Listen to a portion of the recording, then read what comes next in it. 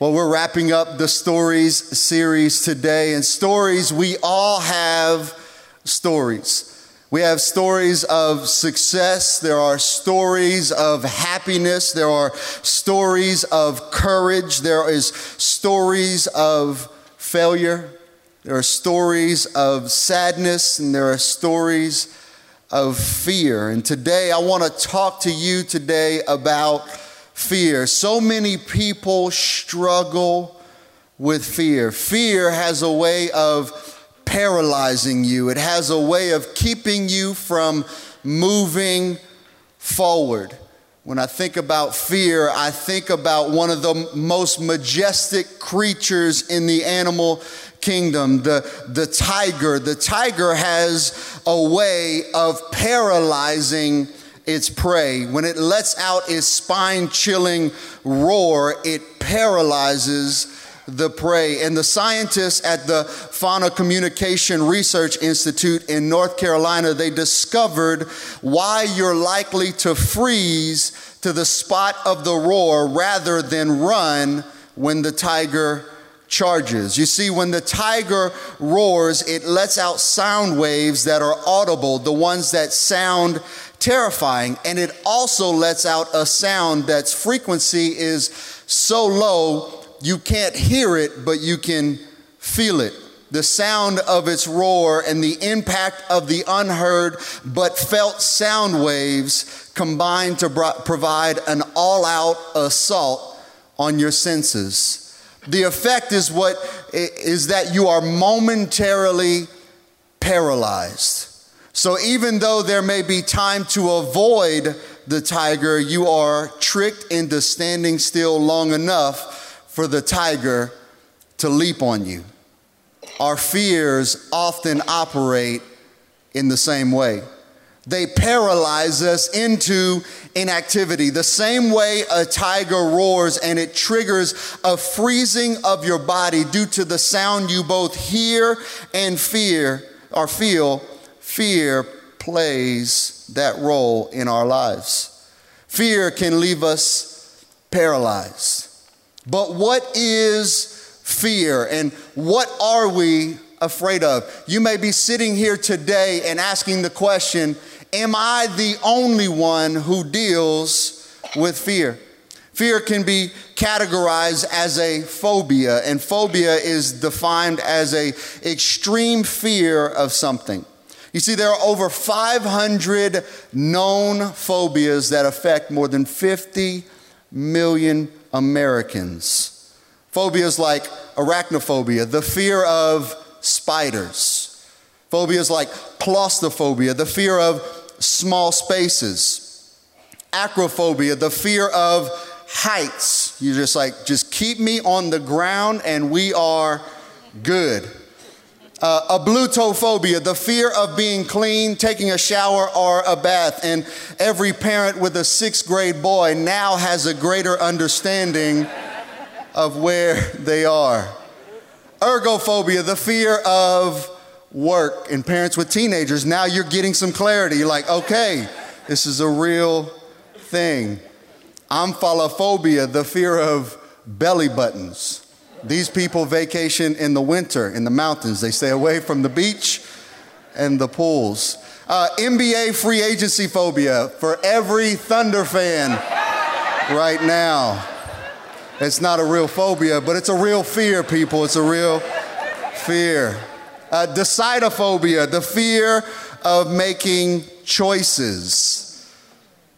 Phobophobia, the fear of phobias. Thanatophobia, the fear of death.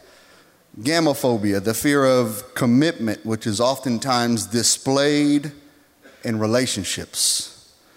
Atrophobia, the fear of failure. Chronophobia, the fear of the future. You see, fear can be a silly thing. We can sit and list phobias and phobias that don't apply to you. You can laugh and it would be a silly thing. But for those who are gripped by fear, it is not a silly thing. It's a serious thing. Many of you know that fear is real. Fear is keeping you from the relationships that God has for your life. Fear is keeping you from the future that God has for your life. Fear is keeping you from the ministry and the calling that God has on your life. You see, fear is something that has gripped my life personally. 6 years old, I was called to preach. Someone spoke over my life in the words, Beau, you're going to be a preacher. You're going to be a leader of leaders. At 6 years old, I can remember a moment where God confirmed that in my heart. I grew up in church. I grew up hearing about God's promises. I grew up hearing about God's faithfulness. And at 14 years old, I went to a youth summer camp, and God spoke those same words over my life again. And at 17 years old, at a Christian high school chapel, again, God confirmed the call of God on my life. I then went to Bible college where I learned to preach, and I developed real disciplines. I was reading my Bible regularly. I was spending an hour in prayer every day, Monday through Friday. I was memorizing scriptures weekly. And as a college student, I had opportunity upon opportunity to share the message of hope, the message of Christ all across this nation. I had opportunities to go overseas into other countries like Romania, El Salvador, Guatemala, Africa, Europe, Canada. God had given opportunity after opportunity in my college years. And after 2 years of learning, after 2 years of training, after 2 years of developing and growing, God opened up the door for me to answer the call that He had placed on my life full time. The Bible college I attended offered me a full-time position to lead leaders and to preach the gospel. My dream job. When I would reflect back to the moments in journaling and prayer, in moments of journaling, God would put words in my heart, and it was these things. It was an opportunity to say yes to my dream job. Then the roar of the tiger. Then the fear gripped my life. And because of fear, the fear that maybe I was dreaming of something just too big, the fear that the words I had heard in my life before, that you'll never be good enough, you're not that good, the fear of what if I fail, it gripped my life. And because fear was real in my life, I froze and I walked away from it all. I said no to my dream job. I said no to the ministry and the calling and the purpose and the destiny that God had on my life. The moment I had prayed for, the moment I had dreamed of, when it came to surface, fear gripped my life the most. It paralyzed me. What do you do when fear is keeping you from God's destiny for your life? How do you respond to God? How do you fight fear?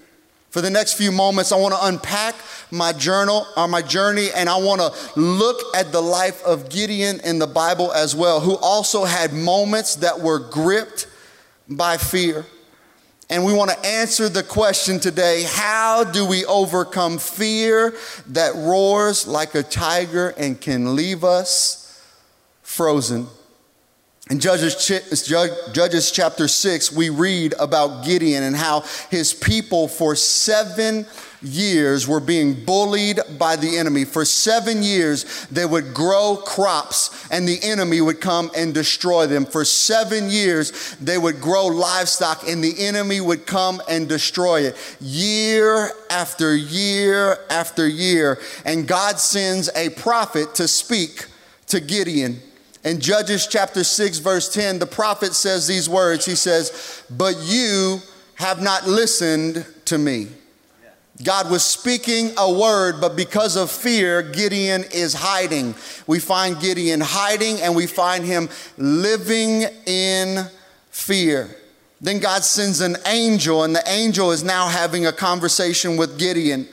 And in Judges chapter 6, verse 12, we read the conversation. It says, "When the angel of the Lord appeared to Gideon, he said, the Lord is with you, mighty warrior. This conversation continues as Gideon is gripped by fear. What I have learned is that when you are gripped by fear, that fear can lead to three things. Oftentimes you will experience three things when your life is gripped by fear. We see it in Gideon's life, and I have experienced it in my personal life. And the first thing is anger. Judges chapter 6, verses 12 and 13, it says, when the angel of the Lord appeared to Gideon, he said, the Lord is with you, mighty warrior. Pardon me, my Lord, Gideon replied, but if the Lord is with us, why has all of this happened to us? Where are all of his wonders that our ancestors told us about when they said, did not the Lord bring us up out of Egypt? But now the Lord has abandoned us and has given us to the hand of Midian. Gideon hears the words, mighty warrior, and his first response was, then why did this happen? When I was offered my dream job, I found myself focusing on voices I had heard over the years instead of focusing on the voice of God. Things like, you aren't that good. Voices like, you can't do that. Voices like, there's no way you will be successful. My fear led to frustration, and my frustration turned into anger. And I can remember a few weeks after I had said no to my dream job. I was working a job, and my dad called me on the phone, and my dad was trying to encourage me, saying, Beau, it's not over. God's plan is still real. His purpose is still real for your life. And in that moment, I felt nothing but frustration that led to anger. And I found myself on the phone with my father, who was trying to encourage me, yelling at him at the top of my lungs. I was so angry that he would try and speak those words. I was angry. God, if this was real, then why has all of this happened to me? Were the words that Gideon responded to God when he said, you are a mighty warrior. And the truth is that when fear grips you, it paralyzes you. The roar of the enemy gets loud, and you find yourself frozen and angry. Number two, it leads to insecurity. Judges 6, 14 and 15, the Lord turned to him and said, go in the strength you have and save Israel out of Midian's hand. Am I not sending you? Verse 15, pardon me, my Lord, Gideon replied, but how can I save Israel? My clan is the weakest in Manasseh, and I am the least in my family. God says, go in the strength you have. And his response was, how can I? How can I? You see, I dealt with anger. Anger that led to feeling defeated, then led to insecurity. Stating things like, there's no way that God could use me in this way. Does God know where my family comes from? Does God know that I wasn't raised by a preacher? I wasn't raised by a pastor. There is no way that God wants to use me that way. The truth is in preparing this message this last week or so, rehashing all of the thoughts and emotions that I was feeling in that moment and in that season, all of a sudden those same insecurities that gripped me and froze me in my early years begin to come alive in my heart in that moment, because fear is real. I had to go and ask my wife, will you pray for me? I am dealing with insecurities right now. When the enemy roars in your life, it paralyzes you, it grips you, it leads to anger, and anger turns into insecurity. Number three, it leads to control. Judges 6, 16 and 17, it says, the Lord answered, I will be with you, and you will strike down the Midianites, leaving none alive. Gideon replied, if now I have found favor in your eyes, give me a sign that it's really you talking to me. Gideon had a word from the prophet, and then he's having a conversation with an heavenly angel, and then he asked for another sign, as though the prophet and an angel weren't a sign already. Isn't that like us sometimes? God speaks, we get confirmation, and then we ask for a sign. I was angry, I was insecure, and I found myself bartering with God as though I were the one in control of my destiny. God, if the job will offer this much money, then I'll say yes. God, if you'll speak to this woman you sent me, who was my girlfriend at the time, who was going to be my wife, if you convince her, then I'll say yes. I begin to barter with God as though I were the one in control of my destiny, as though he was the one who actually missed the calling. Fear had me frozen. It had me angry. It had me insecure. And it had me fighting for control. What I quickly learned is great news, and I want to share it with you here today, is that fear is not of God.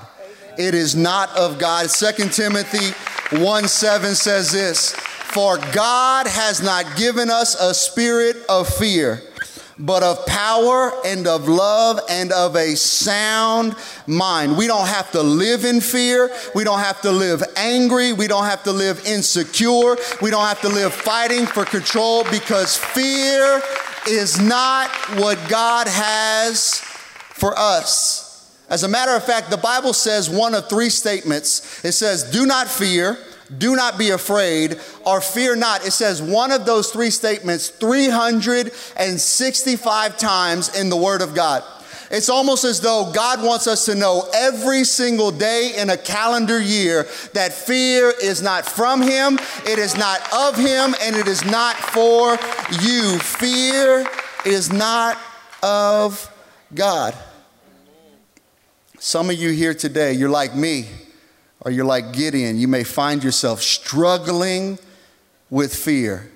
You want friendships, but fear has a grip on you.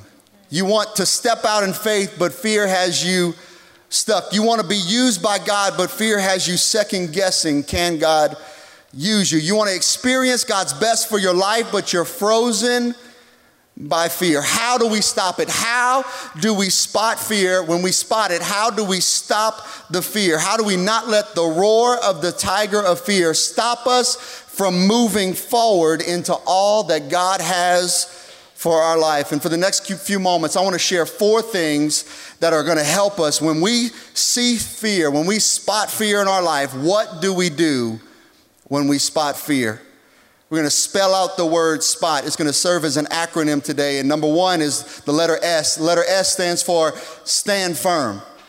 Stand firm. When you spot fear, stand firm. Moses is leading God's people, and they encounter an obstacle, the Red Sea. And Moses says this in Exodus 14, verses 13 and 14. Moses answered the people, do not be afraid, but stand firm, and you will see the deliverance of the Lord He will bring to you today. The Egyptians you see today, you will never see again. The Lord will fight for you. You need only to be still. Scientists have proven that when it comes to our brains and when we encounter fear, our brains respond one of 2 ways. We either fight or flight. We either fight the fear or we run from the fear. And I'm telling you here today that God wants you to fight the fear in your life. When God is calling you and fear is facing you, you fight and stand firm. You fight for your marriage. You fight for your kids. You fight for financial peace. You fight for your time with Jesus. You fight for your integrity. You fight for your loved ones. It is time to stand firm and fight, because my future is on the other side of my fear. And today I will stand firm and fight. No longer will the roar of the tiger, will fear paralyze me. I will fight. I will stand firm. The second letter is P, and P stands for pray for peace. Philippians 4:6 says this, do not be anxious about anything, but in every situation, by prayer and petition, with thanksgiving, present your requests to God. God gives us a plan here. How do we pray for peace? He gives us a plan. First, we pray, God, here's what's going on. This is what I'm dealing with. And then we petition God. We say, God, this is what I would like to do. I am dealing with fear. God, I'm praying that you would help me to get over this fear, this insecurity, this battle in my mind, this frustration that I'm dealing with. God, would you do this? And I do it with a thankful heart. I thank God in advance for what's going to happen. God doesn't just give us a plan in this scripture. He gives us a plan that has a promise attached to it. Verse 6, it says, don't be anxious about anything, but in every situation by prayer and petition with thanksgiving, present your requests to God. And the peace of God, which transcends all understanding, will guard your hearts and your minds in Christ Jesus. The peace of God, which goes beyond all thinking. The peace of God, which goes beyond all situations. The peace of God, which goes beyond all circumstances, will guard your heart and your mind. Understand this today, that when you pray for peace, peace is not the absence of a problem, but the presence of a Savior. And so you can be facing every situation. You can be facing every circumstance and still pray to God, and He will give you peace that is going to guard your hearts and your minds. Your problems and circumstances don't define you. Who you trust in defines you. I pray for peace, and when I pray for peace, I'm in the presence of God. When I spot fear, I stand firm. I pray for peace. And number 3, I object to lies. I object to lies. See, fear will punch at us, but we have to punch back. We use God's word to punch back at the lies and the fear the enemy tries to put into our lives.